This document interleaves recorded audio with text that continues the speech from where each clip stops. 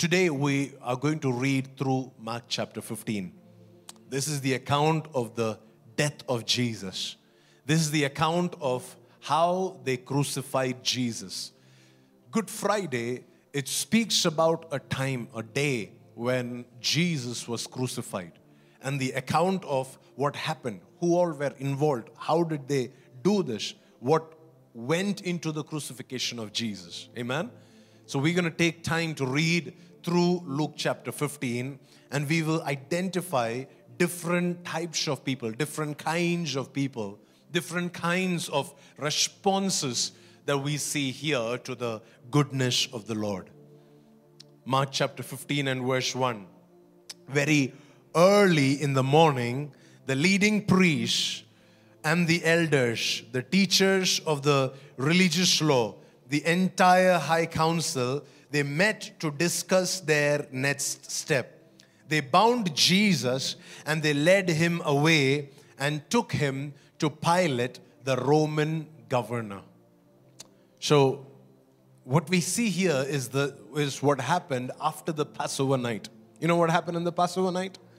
Passover night was the night where Jesus called all his disciples, gave them his final instructions. We would read it in John chapter 14, 15, 16, and 17. And in chapter 17, we see the prayer that Jesus prayed in the Garden of Gethsemane. After the Passover night, they went into the Mount of Olives where Jesus spent the night praying. 3 hours he spent there praying. Okay?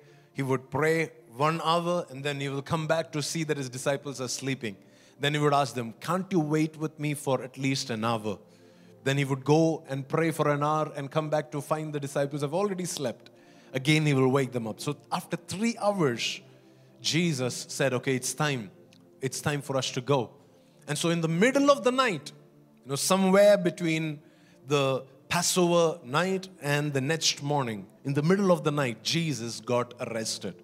And it says very early in the morning, the next morning, the Bible says, all of these guys assembled. I'm sure they had a way to communicate. They had a WhatsApp group or a broadcast that sent all the message to, who are the groups of people here? The leading priests, the elders, the teachers of the religious law. This is the religious group. So the first category of people that I'm going to talk about today is the religious group. Okay, so this group is the most painful group in the entire story because they know the scripture very well, and yet they will stop the move of God, and yet they will be the stumbling block to the hands and the feet of Jesus, and yet they will be the ones who will become the biggest challenge, biggest hindrance to the work of Jesus on the earth. This is a group that we have to maintain a safe distance from. You would see that anybody that hung out with this group got influenced by them in a very bad way, in a very religious way, and their choices ended up, hurting themselves and hurting the move of God, hurting what God wanted to do. So this is a group that would constantly be stuck in their tradition. This is a group that was jealous of what God was doing. This is a group that was envious. This was a group that wanted to do more than what God was doing. Do you know sometimes we have this tendency of saying, okay, I can somehow be a better Christian than what the Holy Spirit can do in me. No, you cannot.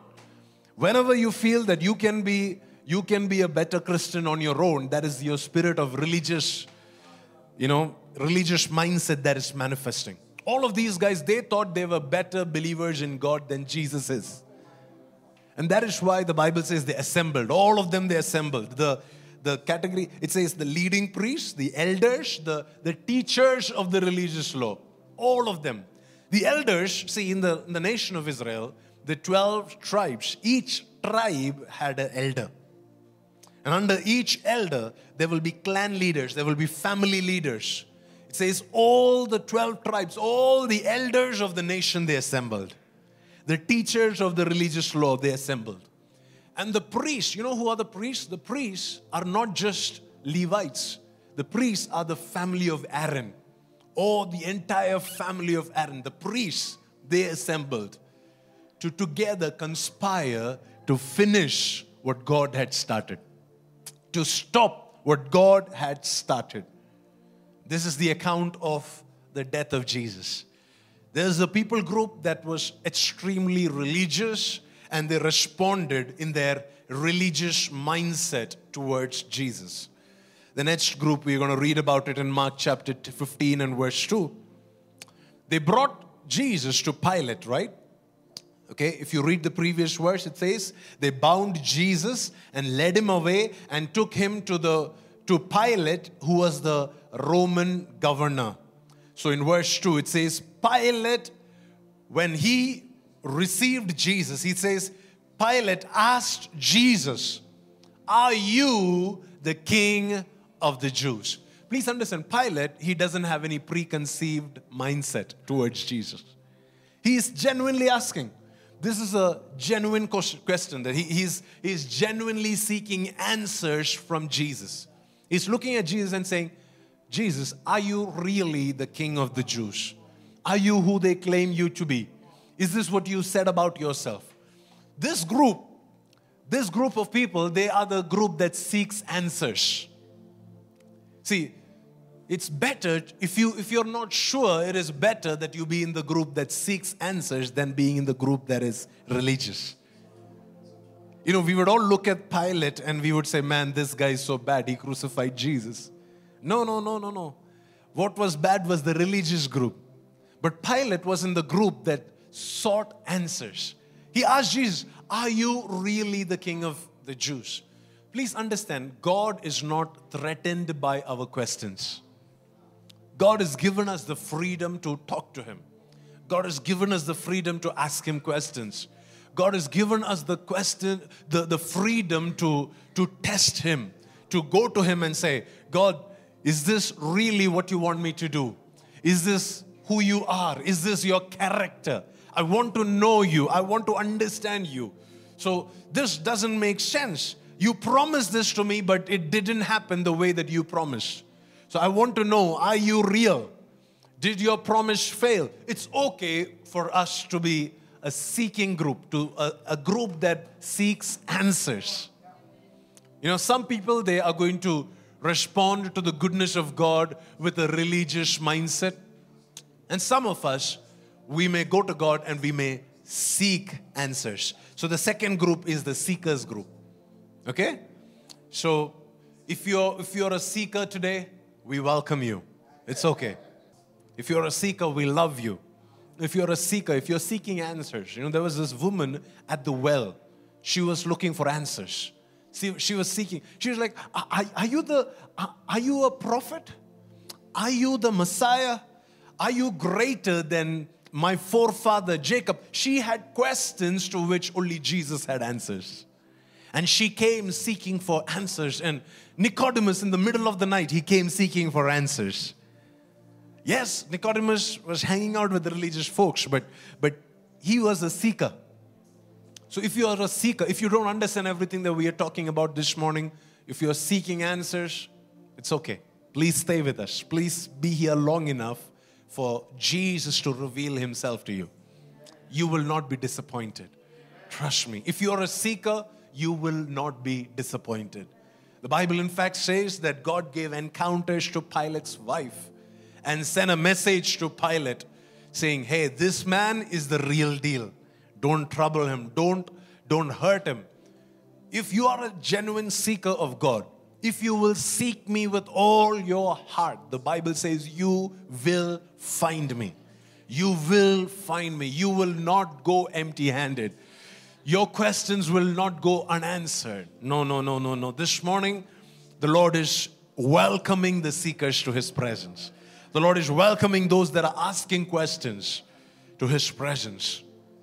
Verse 3, it says, then the leading priests, the religious group, this is what the religious group does.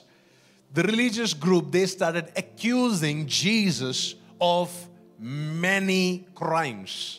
Many crimes, not one or two, but many crimes. They started accusing Jesus. They started listing out all those things that Jesus can be crucified for, listing out all those things that Jesus can be put to death for. And this is a group that is claiming to be God's servants, claiming to be children of God, and yet they are the ones constantly pointing fingers at the move of God. See, whenever a move of God happens, sometimes it's very hard for us to get our mind around it. So it's okay to ask questions, but it's not okay for you to point fingers. See, that's how you identify the difference between a seeker and a religious guy. A seeker will say, wait a minute, I need to know what this really is. See, when the Holy Spirit came down in Acts chapter 2, there were two groups of people. One group of people that said, wait, these guys are just drunkards. Another group of people that said, wait a minute, what should we do? How should we change our lives? How can we get what you have? We don't understand anything that you're saying. We don't understand what you're doing. We don't know where you're coming from. We need answers. And then Peter stood up to give answers. Amen? But the religious group, they will point fingers and they'll say, amen, he's just too drunk.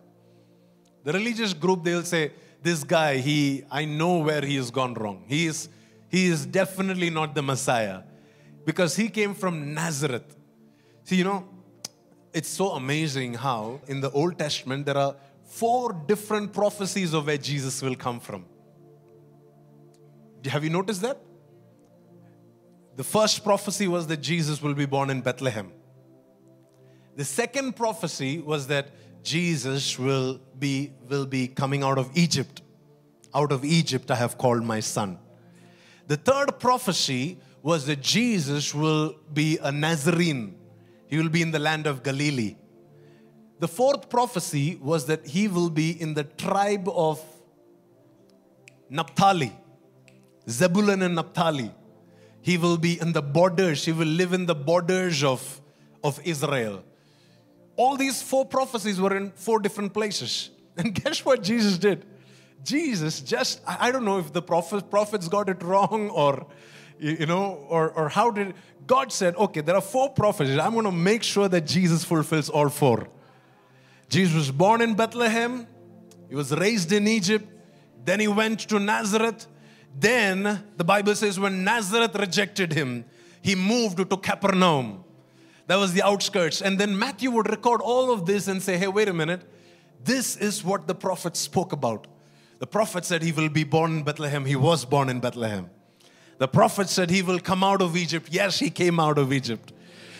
For a seeker, there are answers.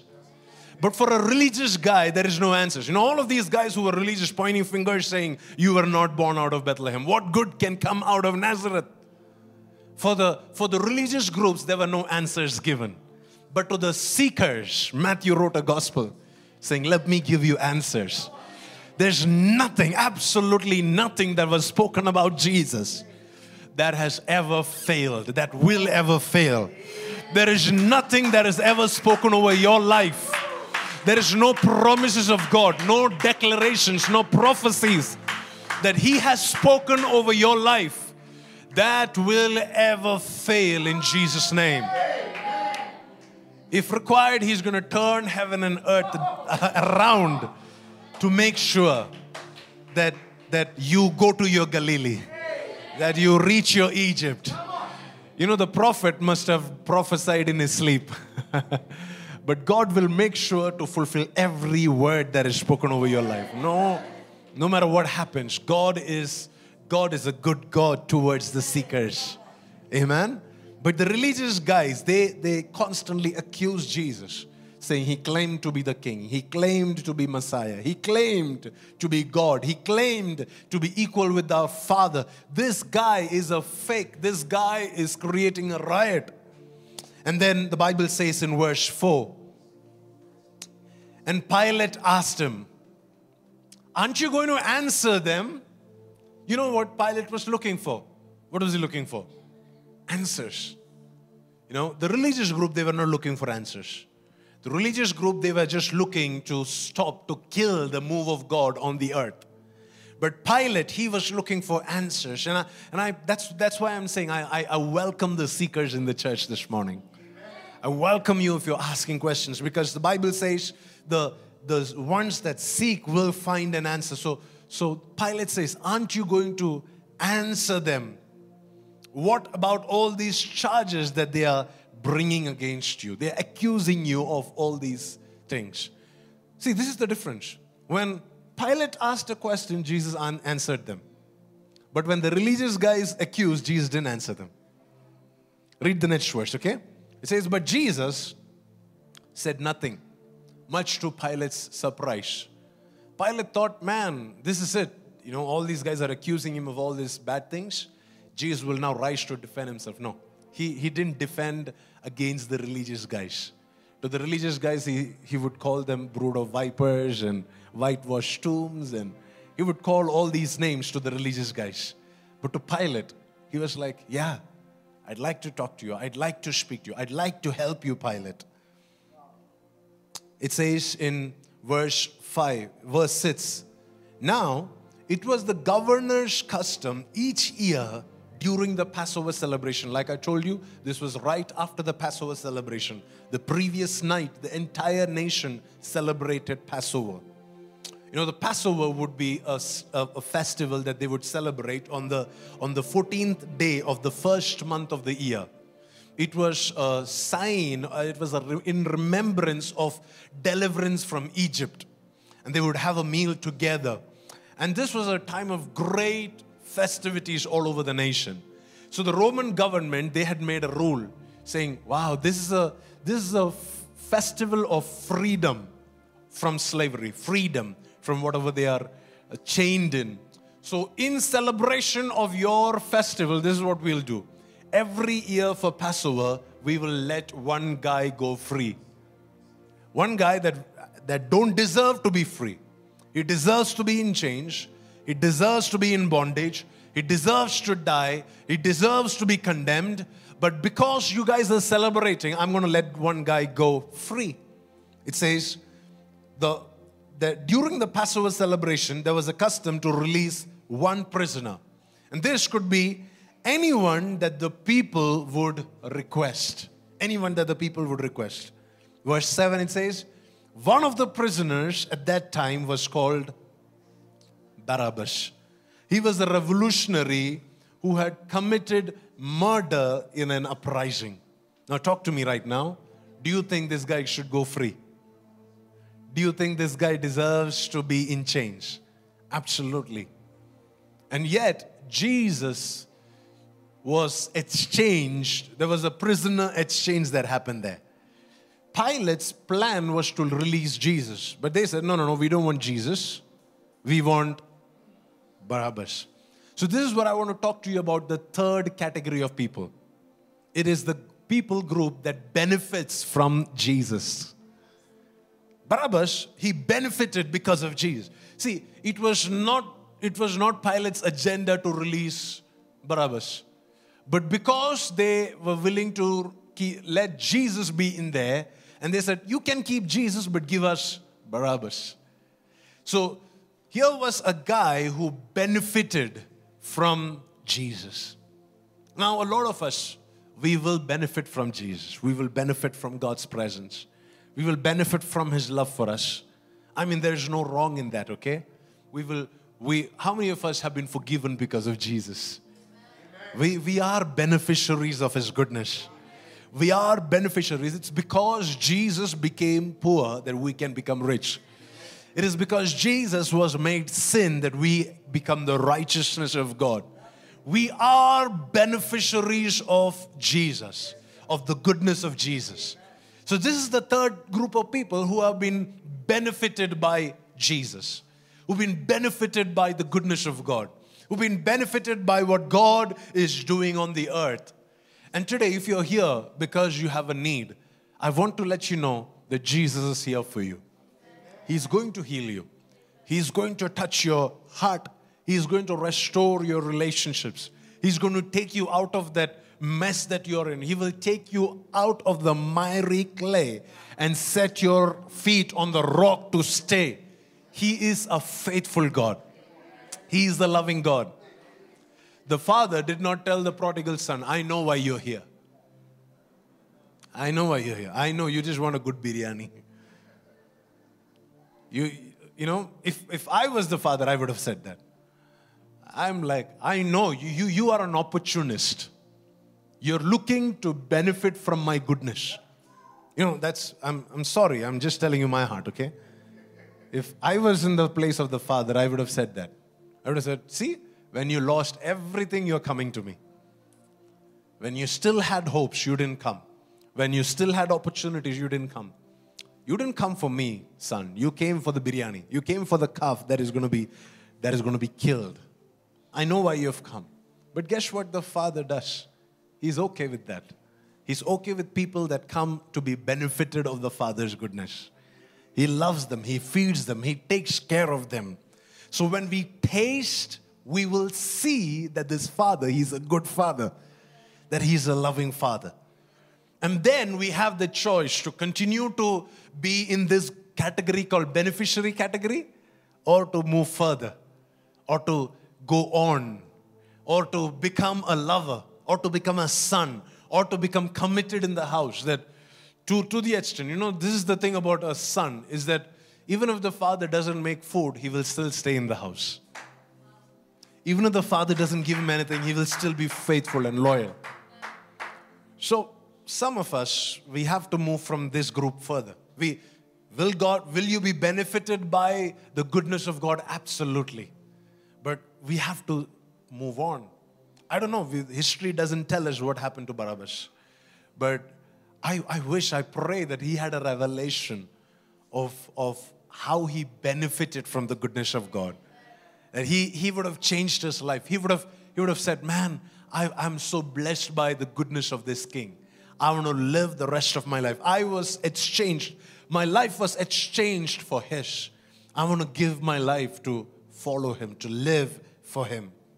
Verse 8, the Bible says, the crowd, you know, the previous verse says Barabbas was in the prison. Now the crowd, they went to Pilate and they asked him to release a prisoner. Everybody say a prisoner. Not the prisoner, a prisoner. Okay, who could make this call? Pilate could make this call. Which is the prisoner that he wants to release? Okay, the crowd was a people group that didn't have their own opinion. Okay, they were not opinionated, but they would be easily influenced. So it says, the crowd, they went to Pilate and asked him to release a prisoner as usual. So Pilate asked, would you like me to release to you this king of the Jews? You remember what was Pilate's desire? His desire was to release Jesus. So he pointed to Jesus and said, okay, here is Jesus. I'm going to release Jesus to you. Why? Because the next verse, verse 10, read this loud and clear. For he realized by now that the religious group, okay, I'm going to call them the religious group, okay? The religious group had arrested Jesus out of what? Envy. They saw there is too much baptisms happening in Jesus' church. They saw that too many people are changing their lives. And the religious group always becomes envious of what somebody else is doing. I'm telling you, if the day that you have jealousy over someone else's ministry, you become religious. And a seeker could understand that. Pilate was not a spirit-filled man trying to discern, okay, who is the... He was a seeker. He was, not worshiping God. And yet, he could identify the envy with which the religious group came to him. And he said, hey, I know that the religious guys, they just do this out of envy. So he went to the crowd, okay? The crowd is the neutral group. Anybody can influence them. On one day, they are with Jesus. And Jesus is giving them 5,000, feeding them. And they're like, we want to make this guy the king. Do you remember? Jesus fed all of them and they're like, hey, can you please become our king? And Jesus said, no. And in fact, Jesus had to escape from there to stop them from making him their king. Because that was not God's plan for him. The crowd is very easily influenced. But you know what's the problem in this story? The problem in this story is that this crowd, their proximity is to the religious group. Let's read the next verse. But at this point, the leading priest, what did they do? They stirred up the crowd to demand the release of Barabbas instead of Jesus. So, this is why I said in the start, don't hang out with the religious guys, because they can influence you in the wrong way. The religious group, they stirred these people. They motivated these people. They manipulated their desires so that they will go and ask Pilate for Barabbas and not for Jesus. See, the crowd, they didn't go to Pilate hoping for Barabbas or for Jesus. They just said, okay, it is our custom. It is Passover. This is the Passover night. We just finished the Passover night. It is the custom. So give us a man that you had. They had not come with the leading priest. You remember when the reason Jesus was arrested in the middle of the night is so that the crowds will be unaware of it. Did you know that? They didn't want to arrest Jesus where the crowds were, because they knew that the crowds were in favor of Jesus. So what they did is they found an isolated place where Jesus is disconnected from the crowd, and then they arrested Jesus and took him to a seeker, and then they influenced the crowd separately. Then they influenced this community that was dependent on Jesus. Anytime that the enemy wants to create havoc in your life, he will separate you from the community that is feeding you. He will isolate you from the people that are supposed to be a blessing to you. He will just cause confusion among those relationships that are supposed to be a providing factor, a spiritual nourishment in your life. But today I pray that your eyes will be opened. I would call this group as the influenced group. I pray that none of us will be in the influenced group. And if we are, I pray that till the time you can get your life sorted, you will be influenced by the right people. Till the time your heart is not ready, your mind is not ready, your willpower is not strong, don't hang out with the wrong guys. Don't hang out with the religious group guys. See, we all take the example of how Jesus, he was hanging out with drunkards and prostitutes. But the fact is, Jesus was never influenced by them. But then we do the same, and then we are influenced by them. Then we come to church and we are influenced by the pastor.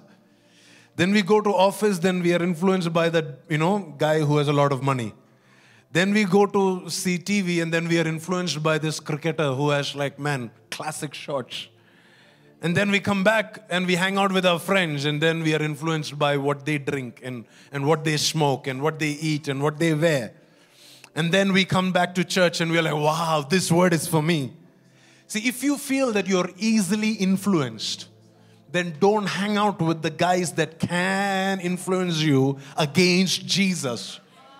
Please, there will come a time where you can hang out with these guys. There will come a time when you have the grace to handle these guys. You should know, Jesus, after 40 days of fasting, Jesus went and hung out with the devil himself. Yeah, that's what the Bible says. What does the Bible say? The devil took him into the wilderness.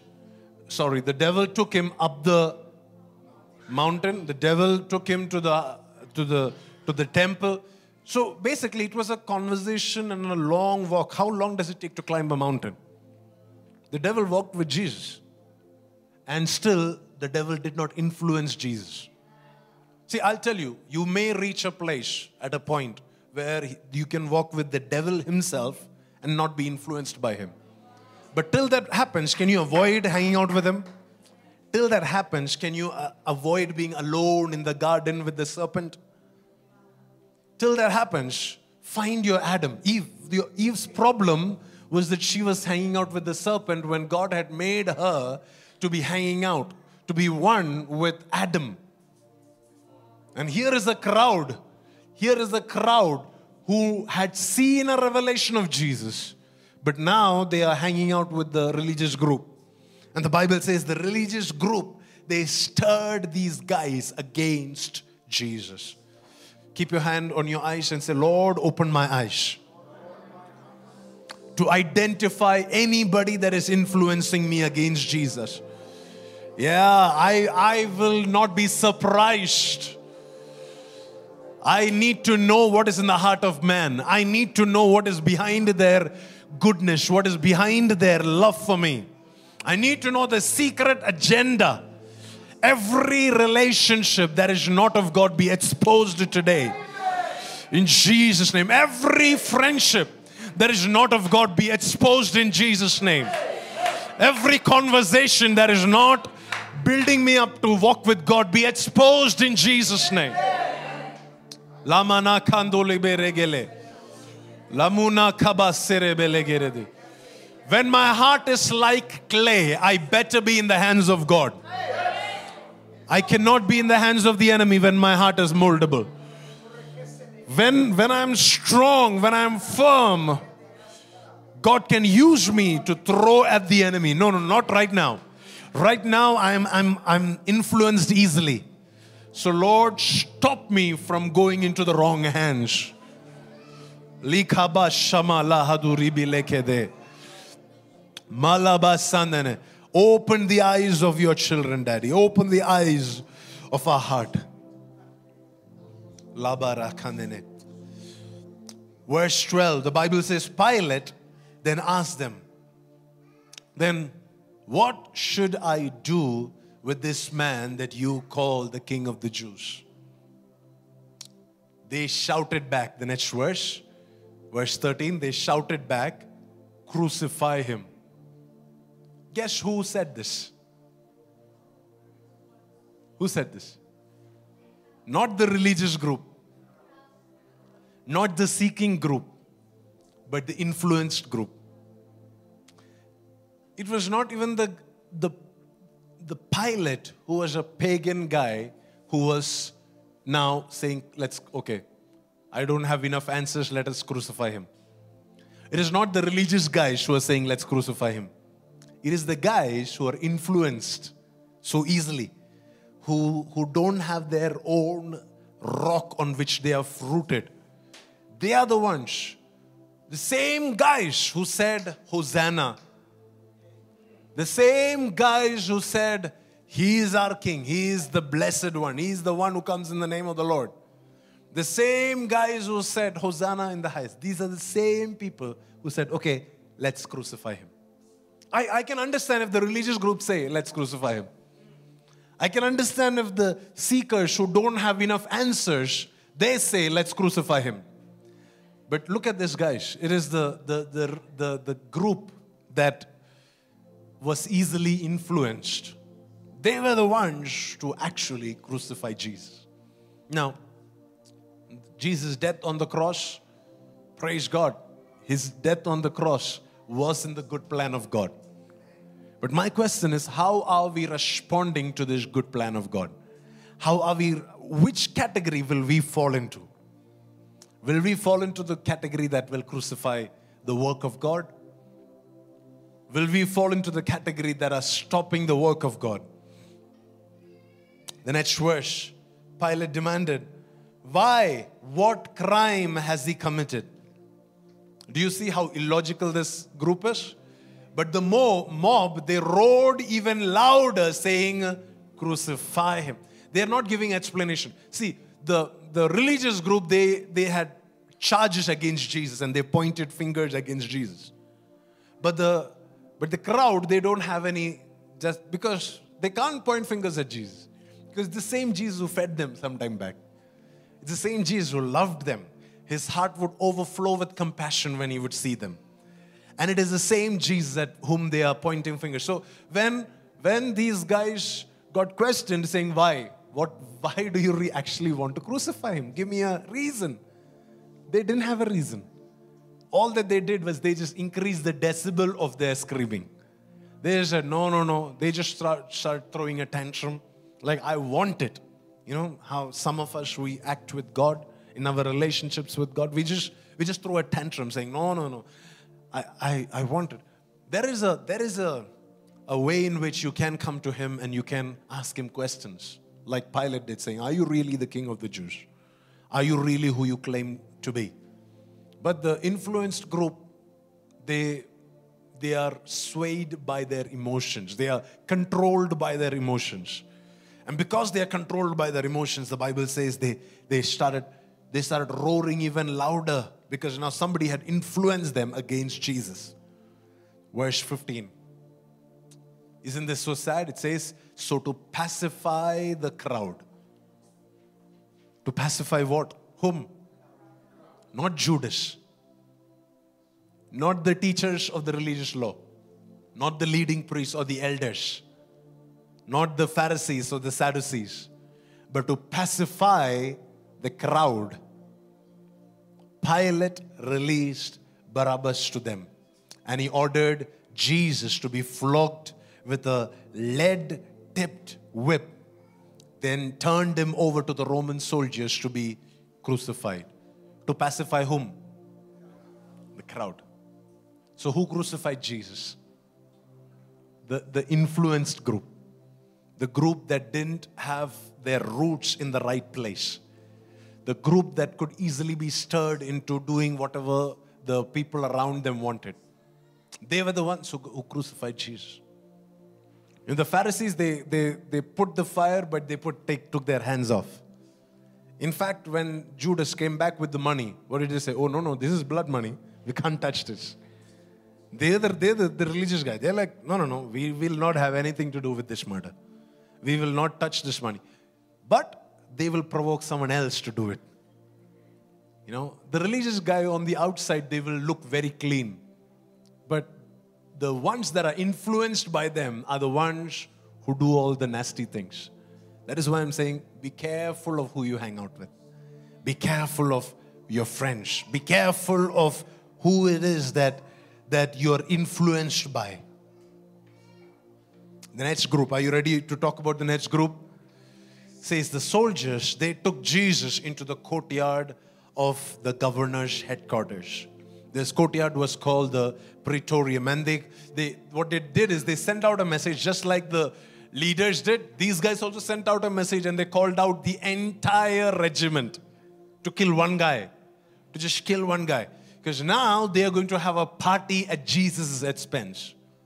They're going to, make fun of him. I mean, this was not normal in killing somebody. When somebody's handed off to be killed, they would go and kill him. They would not have a party at his expense. The two thieves, they didn't have to go through what Jesus went through. This is a group that were being entertained at Jesus' expense. Everything that Jesus was doing was entertainment for them. And we have those guys in the church as well, who come to church not to be even influenced, but they come for entertainment. They come for some fellowship and some fun and some meeting some people and we just want to have a good time. And this is that category of people who just wanted to have a good time. So what did they do? I call them the entertained group. It says in the next verse. So this is what they did. They dressed him in a purple robe. And they wove thorn branches into a crown and they put it on his head. And then the verse 18, it says, then they saluted him and they began to taunt him, saying, "Hail, King of the Jews." What are these guys doing? Are they speaking the truth? Yes, they are. Come on, they are speaking the truth. When they put a purple robe on Jesus, are they declaring something prophetic? Yes, they are. When they put a thorns, but it's a crown on Jesus, is that prophetic? Yes, it is prophetic. What they're doing is right, but their heart is in a different posture. They're doing it for their self-entertainment, not even for their benefit. They're not looking to genuinely receive an impartation from Jesus here. They're just doing it for entertainment. They are in church only to have fun. They know, if I go to church long enough, I'll get a nice, sweet girl to get married to. Or I can take someone out on a date. Or I can, get some money from somebody. They are here only for entertainment. It says, this group, it says, I'm sad about this group. This group breaks my heart. It says, because you should see, Pilate didn't order this. What did Pilate order? Take out a lead-tipped whip, flog him, and crucify him. But everything else that they did was out of their own accord. Please read the details here. This is a group that just wanted to entertain themselves. And they struck him on the head with a reed stick. And they spit on him. And they dropped to their knees in mock worship. What they're doing on the outside, please understand, this looks nice on the outside, right? What do you see? If you have to video this whole thing, you would see a full-fledged worship session. Because, it can go on YouTube and people can post it and say, wow, what an anointed service. Because they are going on their knees. They are actually saying, Hail, King of the Jews. But they are doing it for their own entertainment. They are doing it to mock the presence of God. Sometimes, this is the group that Apostle Paul was writing to, and he said, hey, if you take part of this bread and the wine without honoring the body of Christ, very reverentially, if you're not connected to what is going on in this house, then this is a very dangerous business. You're seeking judgment. You're inviting judgment upon yourself. And this group, they just wanted to be entertained. See, everything that they did was to fulfill the prophecies that were spoken over Jesus, okay? So God used all of these guys to fulfill His purpose. No doubt about that. But I'm just telling you the different responses that people had. We saw a religious response. We saw the seekers' response. We saw the response of the influenced guys.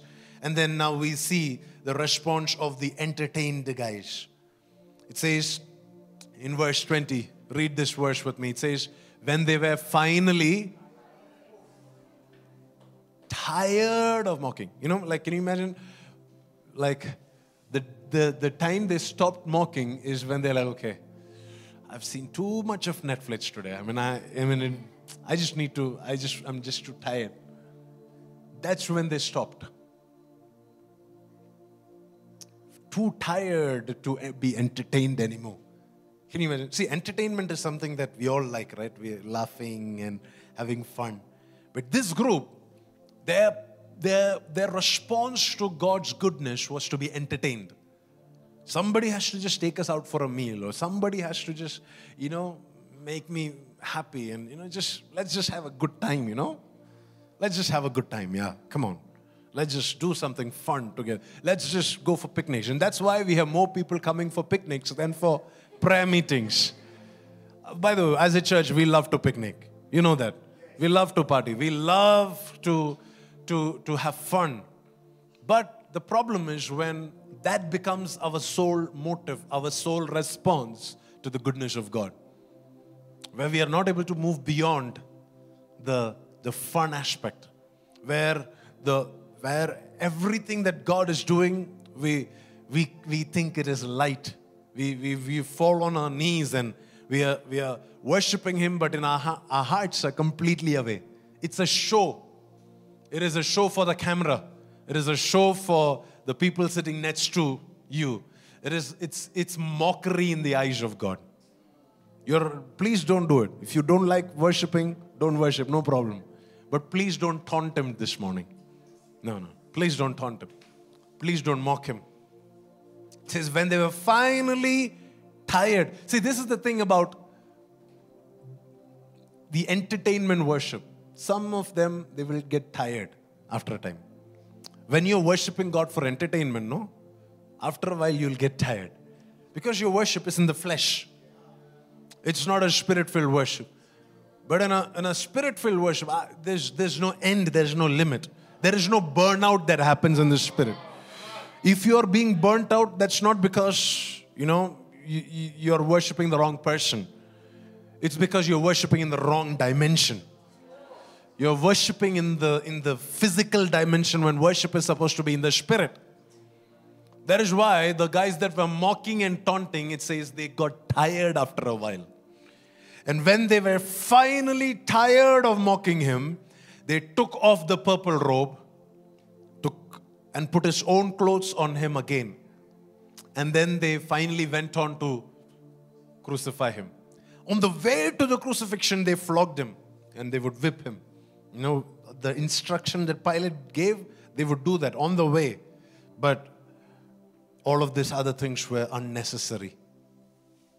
Verse 21, we meet the next category of believers here. The next category of responses here. It says, there was a passerby named Simon. He was from Cyrene. He was coming in from the countryside just then. And it was not his own choice, but the soldiers, they forced him to carry Jesus' cross. Then there is a footnote mentioned there. This Simon was the father of Alexander and Rufus. See, this guy, he didn't have anything to do with Jesus. He was not part of the crowd. He was not part of the religious group. He was not in the seeking group. He was not in the entertainment group. He was just doing his work. He was just, passing by, and suddenly there was an encounter. And somebody forced Jesus upon him. He didn't go looking for Jesus, but somebody came and said, hey, this is Jesus. You need to carry his cross. You better carry his cross. I think most of us, we find ourselves in this category. We didn't go looking for him, but somebody, it could be your mother, it could be your pastor, somebody forced you into following Jesus. Be thankful for those guys. I don't care. I don't care. If somebody forces me to love Jesus, that guy is a good guy. It can be a soldier, but it is a good guy. I love that guy. I don't want to be the guy I don't want to be influenced by people that go against Jesus. I want to be influenced by these guys who making me help Jesus, who helping me go towards Jesus. This guy was not going towards Jesus in any way, but somewhere in God's divine appointment, he met Jesus and he was forced to carry the cross of Jesus. When Paul would write his letters, he would say, my prayer is that I will be one with him, with his resurrection and with his death, so that I can be part of his sufferings, so that I can carry his cross. I can carry a little weight. Let me ask you, practically speaking, Jesus has finished the work. Jesus has done it all. There's nothing that Simon can do to help the work that Jesus would do. And yet, Simon did carry the cross for Jesus a little while. And yet, there was a Paul who said, I die daily because I'm crucified with Christ Jesus. I'm living a lifestyle where I'm disconnected from myself, disconnected from my ambitions, so that I can carry the cross of Jesus, so that I can suffer with him. Jesus had already suffered. But see, when Paul is writing these letters, especially in Romans 8, Jesus had already suffered and died and resurrected and, was ascended to heaven.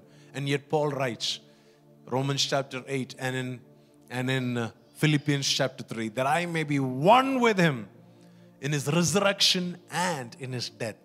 So if we suffer with him, we will reign with him. And here is a man, Simon. He is suffering with Jesus.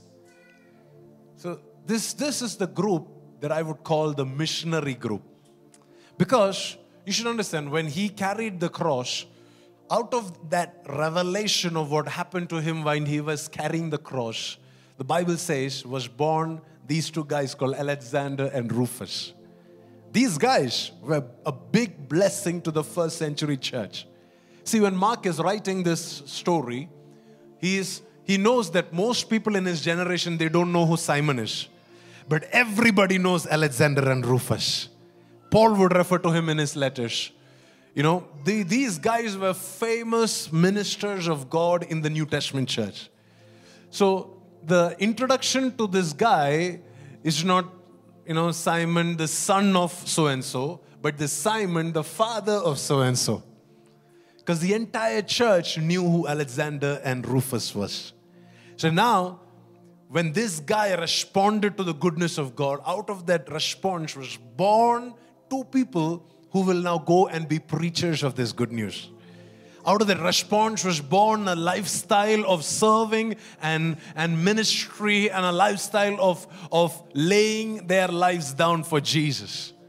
I want to be in this category. I want to respond to the cross, and I want to give birth to sons and daughters who will respond to this cross.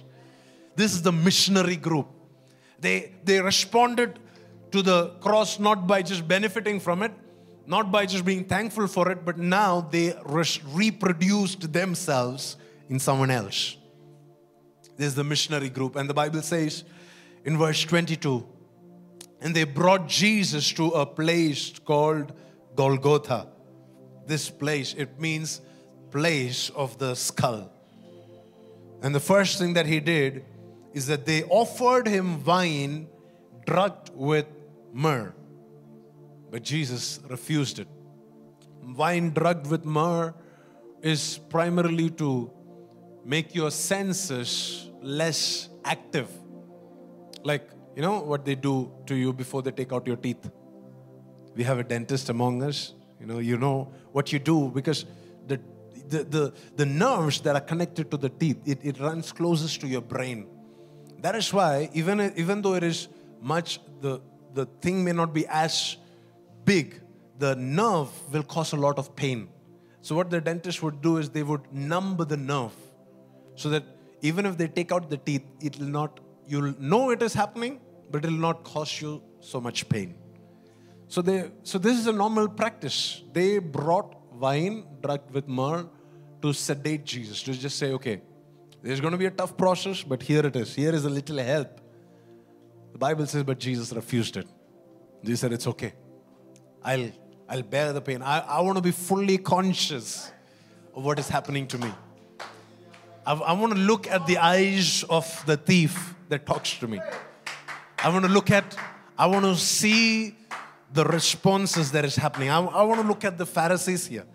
I want to look at the religious group. I want to look at the entertained group. I want to look into their eyes. I want to know what is happening around me. You should know, even on the cross, Jesus was fully aware of his surroundings. That's why he would look at the mother and say, Mother, here is your son. Son, here is your...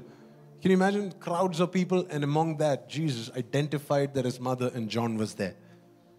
Jesus paid attention to what the thief was saying in all the... He said, I'm not going to be drugged. I don't want to be sedated. I don't want to be under anesthesia.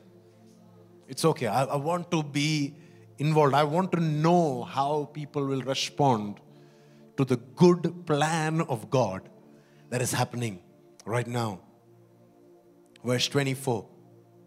Read it with me. Then the soldiers, they nailed him to the cross. They divided his clothes and they threw dice to decide who would get each piece. See, this group of people, I would just say they're just following their orders. The previous group, they are the guys who did more than what was asked.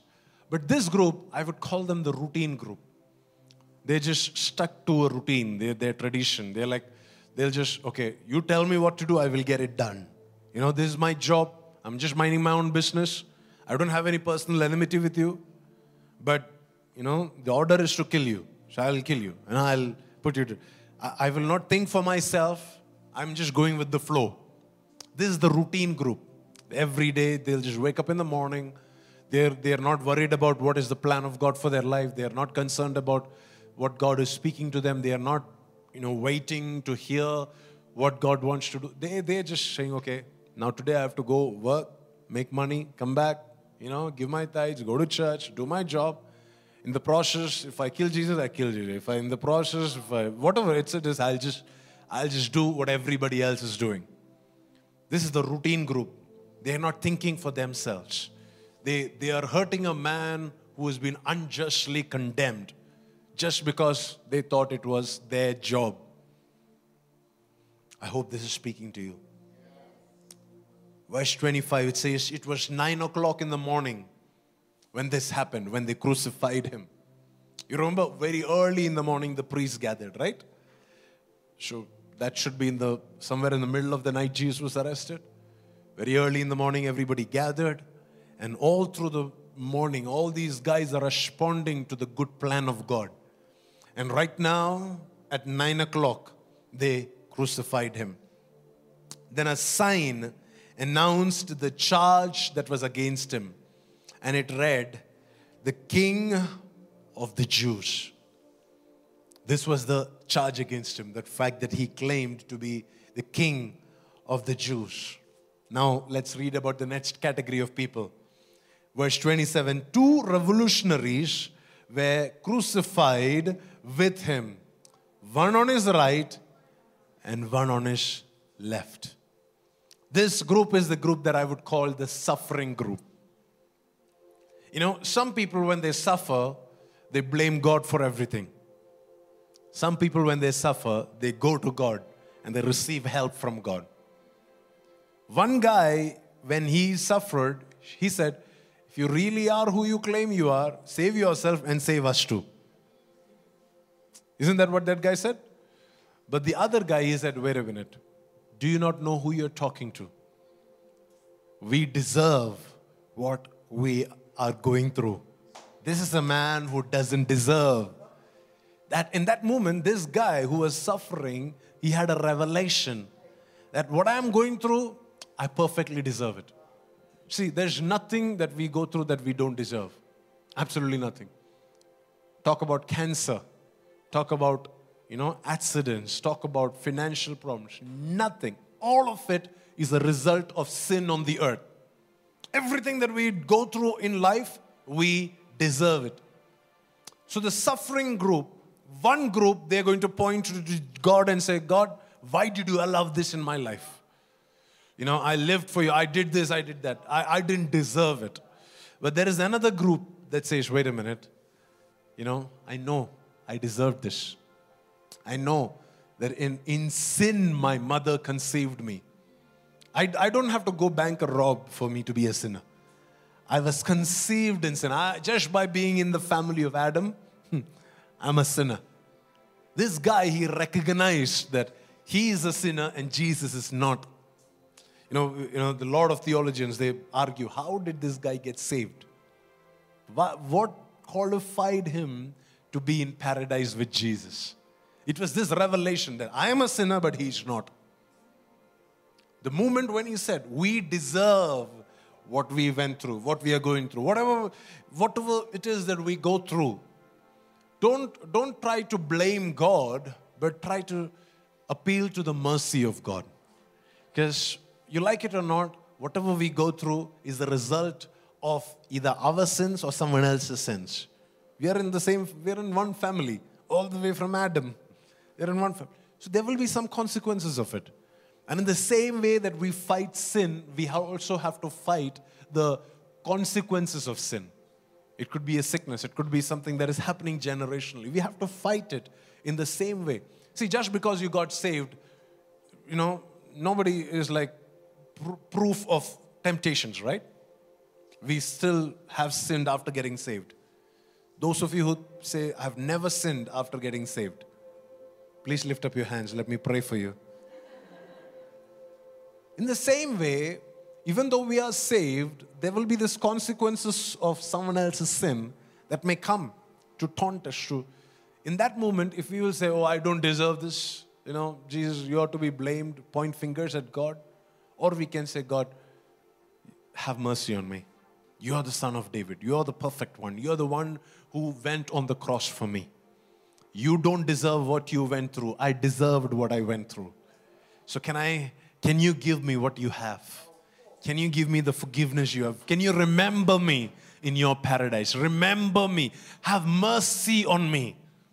And on that cross, see, I can understand when somebody, is getting saved because they saw Jesus being resurrected. Because they seen the glory of God, light shining from heaven, boom, and nuclear blast happening at the tomb, and all this great sound. But here is a broken man, a shattered man, a man who is not offering hope or help to anybody at this point. Jesus is not counseling on the cross. Jesus is not saying, okay, that brother there, I'm going to heal you right. Nothing. But here is a guy who was suffering, and he said, Jesus, you can help me. Can we respond to the goodness of God like this thief did? I mean, we may not be a thief, but our sufferings are a result of sin, ours or someone else's. So can we respond like this thief and say, Jesus, you went through something that you did not deserve. Can I have a part in that? Can I be in the paradise with you? Can I be in a place of rest with you? Will you remember me, Son of David? Will you have mercy on me? This is the suffering group. A group that pointed at Jesus, pointed fingers at Jesus and said, you should not have allowed this to me. They should not have treated me like this. If you're really who you claim to be, then save me. Give me a quick fix. Or the other group that says, no, will you please have mercy on me? I still trust your good plans over my life. Mark would go on to say in the next verse, in this, the scripture was fulfilled that said, he was counted among those who were rebels. This is from Isaiah chapter 53. Then we see the next category of people. Verse 29. Can you go on with me for a few more minutes? Is it okay? Can we finish this chapter? It says, the people that were passing by, they shouted abuse, shaking their heads in mockery. Ha! Look at you now, they yelled at him. You said you were going to destroy the temple and rebuild it in 3 days. Well then, save yourself and come down from the cross. This is the group of doubters, the group of the cynics that I would like to call them. The cynical group. They are not questioning Jesus the way that Pilate questioned, like the seekers who are genuinely looking for answers. They are not accusing fingers at Jesus like the religious guys did. They are the doubters. They are the ones who are constantly questioning every goodness of God. They're saying this doesn't make sense to me. Why would God do this? Look at this. Well, you just said you will destroy the temple and rebuild it. Where is all your promises now? They are actually mocking fun. They're questioning Jesus.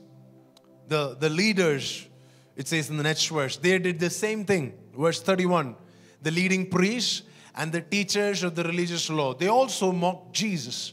He saved others, they scoffed, but he can't save himself.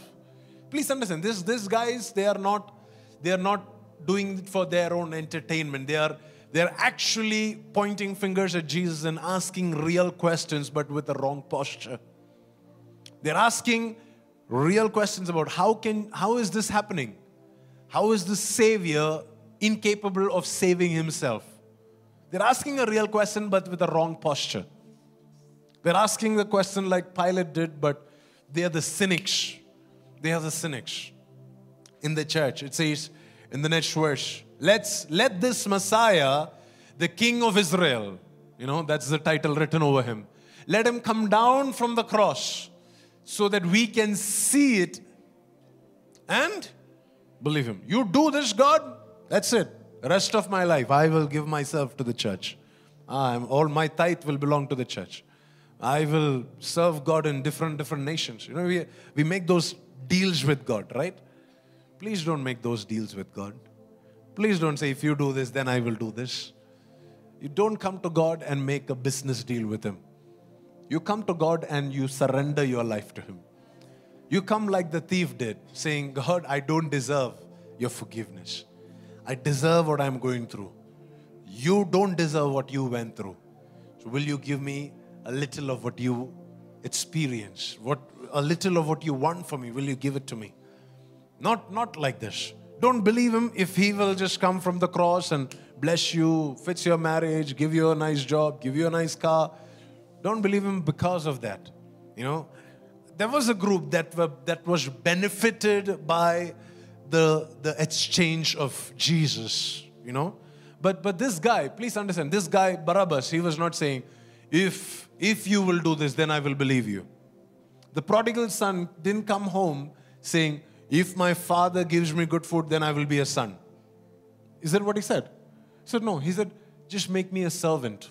His posture was correct.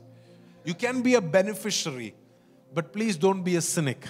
Please don't be in this category that says, if God will do this, then I will give my tithe to Him. You're not doing a favor to God by giving your tithes. You're doing a favor on your descendants by giving your tithes. It's your descendants and generations to come who will be blessed because of your tithes. God doesn't need your tithes. How many of you know that God doesn't need your money? God is richer than your, wildest dreams. He doesn't need your money. He doesn't need your time. He doesn't need your efforts. He doesn't need your favor. When you give yourself to God, you are the one who stands to benefit more than God does. These guys says, if He will come down from the cross, no, we will be the first ones to believe in Him. Then the Bible says, even the men who were crucified with Jesus at this point, these guys, the ones who were crucified with Jesus, one thief, he started ridiculing Him. In fact, when the story began, both the thieves were ridiculing Jesus. Later on, one thief had repentance and he turned around and said, no. He doesn't deserve this.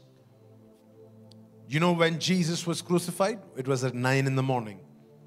But at noon, the Bible says, at around 12 o'clock, 12 is noon, right? It says at noon, darkness fell across the whole land until 3 o'clock. So for 3 hours, 12 to 3, there is peak brightness in the sun, right? That the sun shines in its brightest 12 to 3. It says the peak of the day, there was darkness that fell across the whole land. Verse 34. Then at 3 o'clock, Jesus called out with a loud voice, Eloi, Eloi, lama sabachthani, which means, my God, why have you abandoned me? Please understand, in this story, I'm not focusing on what Jesus did.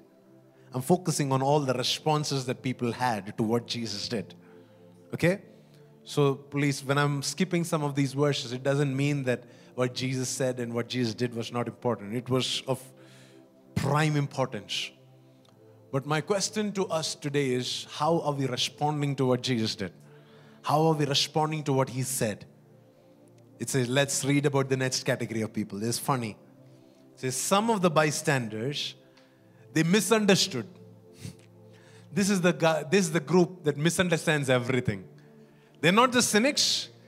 They're not the questioners, but they are the guys who wrongly interpret everything God says. They come to church, they hear a sermon, but they go back with a completely different revelation from what the pastor said. I've had people come to me and said, Pastor, today's word was for me. Because now I know I need to just, get rid of this person. Or now today God told me. I'm like, that's remotely not connected to what I was talking about. They misunderstand God's voice.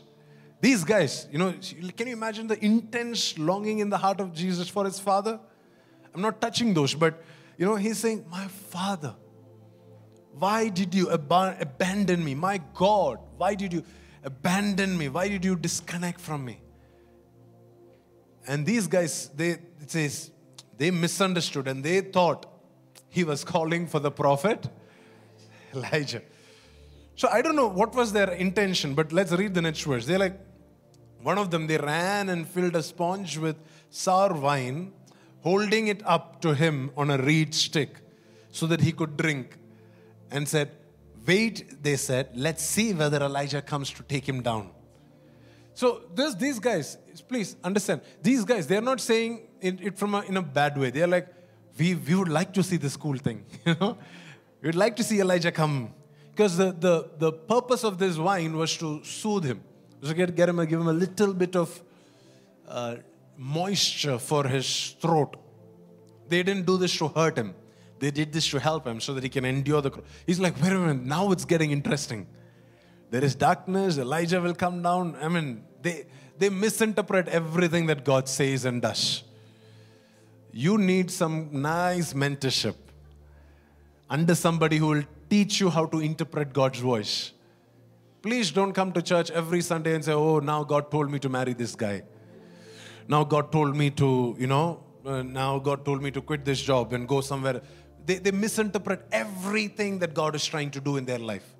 Let's not be in this category.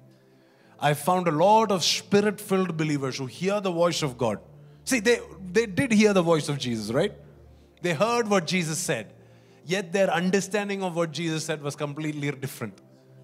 So we can be in proximity to Jesus. We can actually hear the voice of Jesus and have a completely different revelation than what He is giving us.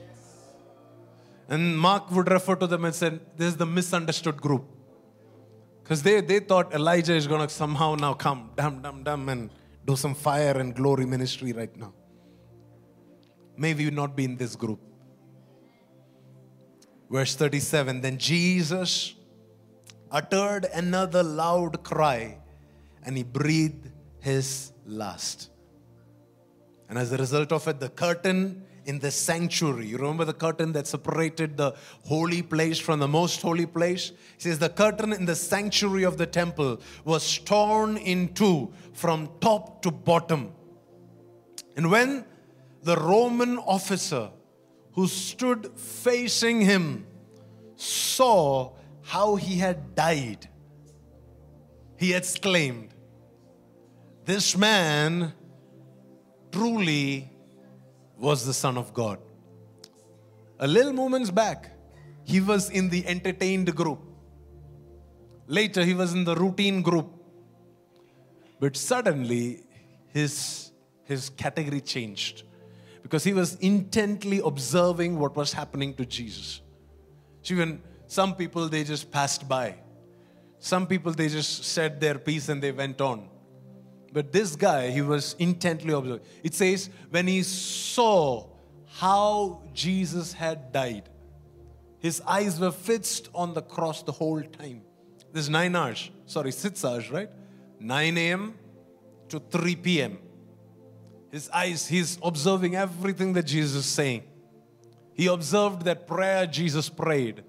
Father, forgive them, for they do not know what they are doing. He observed Jesus asking for water. He said, I thirst. He observed Jesus forgiving this thief and saying, today you will be with me in paradise. He observed everything that was happening to Jesus. He observed how Jesus responded every time they would hit him on his head. He observed how Jesus responded when they would spit at him, when they would mock him, when they would, go on their knees and do mock worship and say, Hail, King of the Jews, all of that. He observed every little detail. How Jesus had died. When this man saw and observed it, it says he had an enlightenment. This is the enlightened group. This is the group that had a revelation. See, this is a revelation that cannot come because you study religious law. Because, Bible verses by heart from Genesis to Revelation. No. This revelation, this enlightenment comes by you fixing your gaze at Jesus. If you fix your gaze at Jesus, then you read scripture, you will have revelation that others will not have.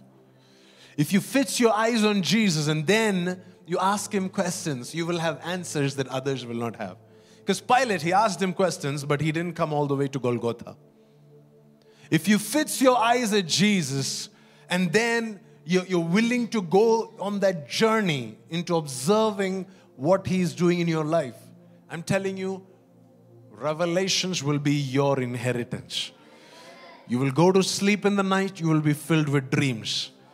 You will wake up in the morning, you will not be misunderstanding what God is speaking. You will have accurate revelation. Why? Because your eyes are fixed on Jesus. These other guys, the misunderstood group, they're listening to the critics, and they're listening to the cynics, and they're listening to Jesus at the same time. That's why they misunderstood what Jesus said. But the Roman officer, he had fixed his gaze on Jesus. He said, I want to know the secret. I want to know where this is headed. I want to know what is happening. He didn't say a single thing the whole day. But when he saw the way that Jesus had died, he said, truly, this man was the Son of God. May you and I be the enlightened group. Not just the enlightenment of the fact that we know who Jesus is, but may we be the group that will constantly have new revelations about who Jesus is. Every single day, every passing day, every morning when we fix our eyes on Jesus, may there be a fresh revelation that will come into our heart. And they say, oh wait, truly God was in this place. Truly He is my Jireh. Truly He is the one that gives me victory in the midst of my battles. Truly He is the God who sees. He is not blind. So you'll have new revelations about who this God is every single day, because your eyes are fixed at Jesus. May we be in that group, this enlightened group. The last group of people that I would like to talk about, it says in verse 40, some women, they were there watching from a distance. Their names are Mary Magdalene, Mary the mother of James the younger, and of Joseph, and Salome. They had been followers of Jesus and had cared for Him while He was in Galilee. Many other women who had come with Him to Jerusalem were also there. So there were a lot of people who cared for Jesus. See, some of these guys, they were financial sponsors for Jesus. You'd read about it in the book of Luke. They followed Jesus. They physically provided for Jesus. And at the same time, they were spiritually nourished by Jesus. It says they were followers of Jesus. You know, among the category of people that cared for Jesus, there was a clear distinction between the ones that cared for Jesus and the ones that were truly His family. See, at one point, Jesus' mother, His brothers, sisters, family, all of them, they came and they were standing outside and they were saying, we want to meet Jesus. And then, whoever was the messenger in the group, they came to Jesus, whispered in the ear, saying, Mary is waiting, James is waiting, your entire family is waiting outside. Jesus said, who is my mother? Who is my brothers? Who is my sisters? Look at these guys. They are in my spiritual circle. This is my real family. I mean, does it mean that Jesus did not like His mother? Does it mean that Jesus didn't love His mother? No. I mean, even at the cross, Jesus was concerned about His mother and cared for His mother, loved His mother. And yet Jesus said, this is my real family. These are the ones that really care for me. Family is the ones that, care for each other, right? He said, just caring in the physical realm is not enough. We have to be connected in a spiritual DNA. He said, anybody that is in this circle that are sitting and listening, just because, Mary, you can claim that, you are a virgin, you have to, go through so much of shame, and you went through all of this for me. You can claim all of that, but that doesn't qualify you to be my family.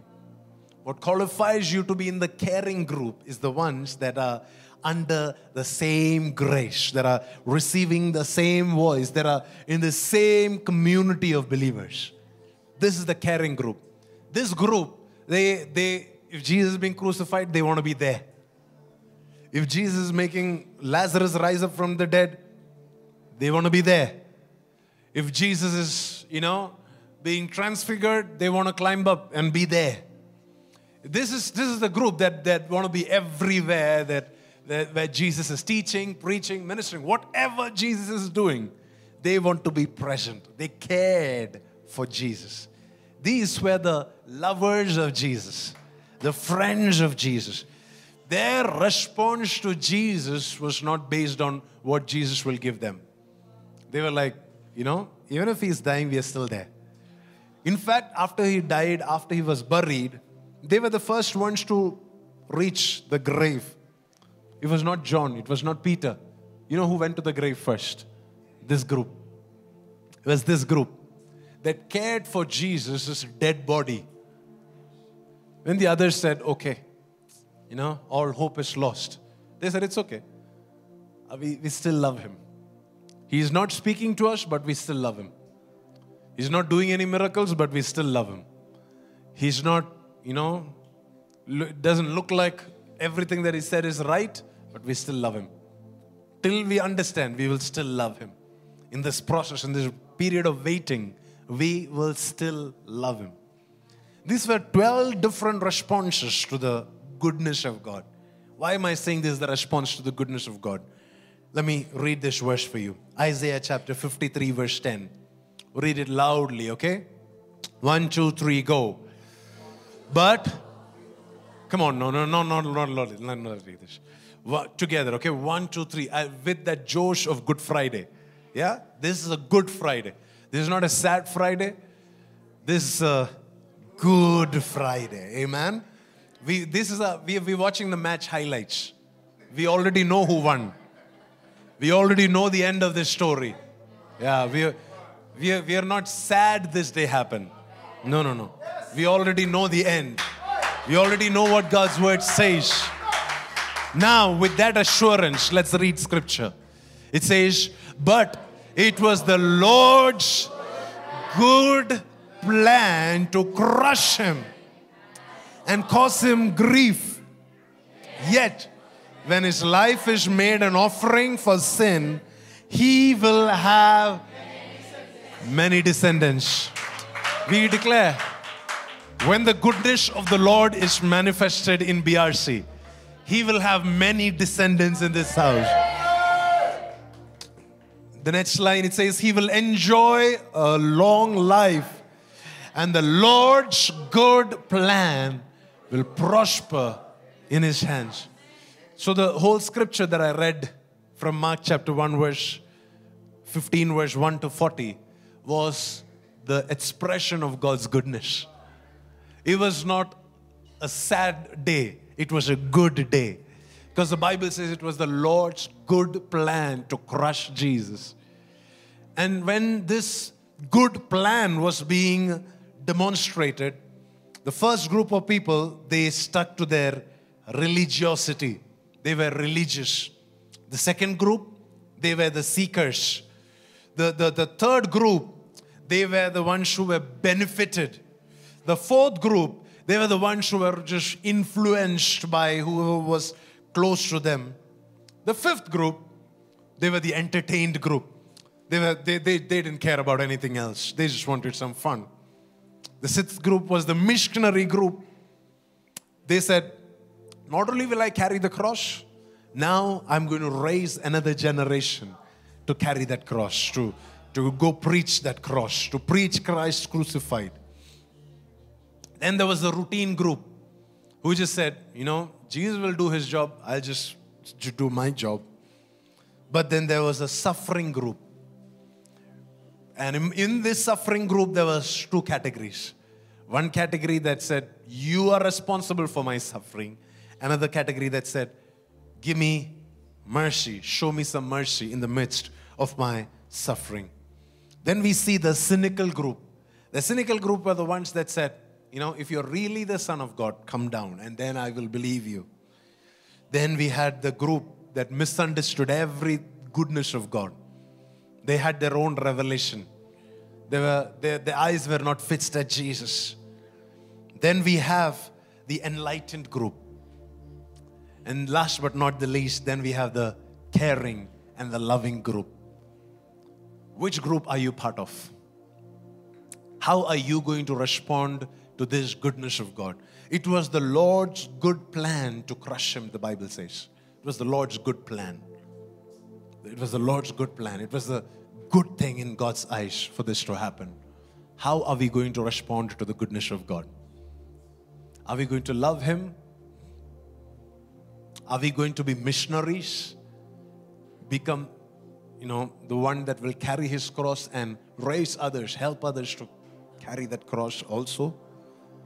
Are we going to be that group that is going to receive constant enlightenment from this Jesus? What category do we belong to?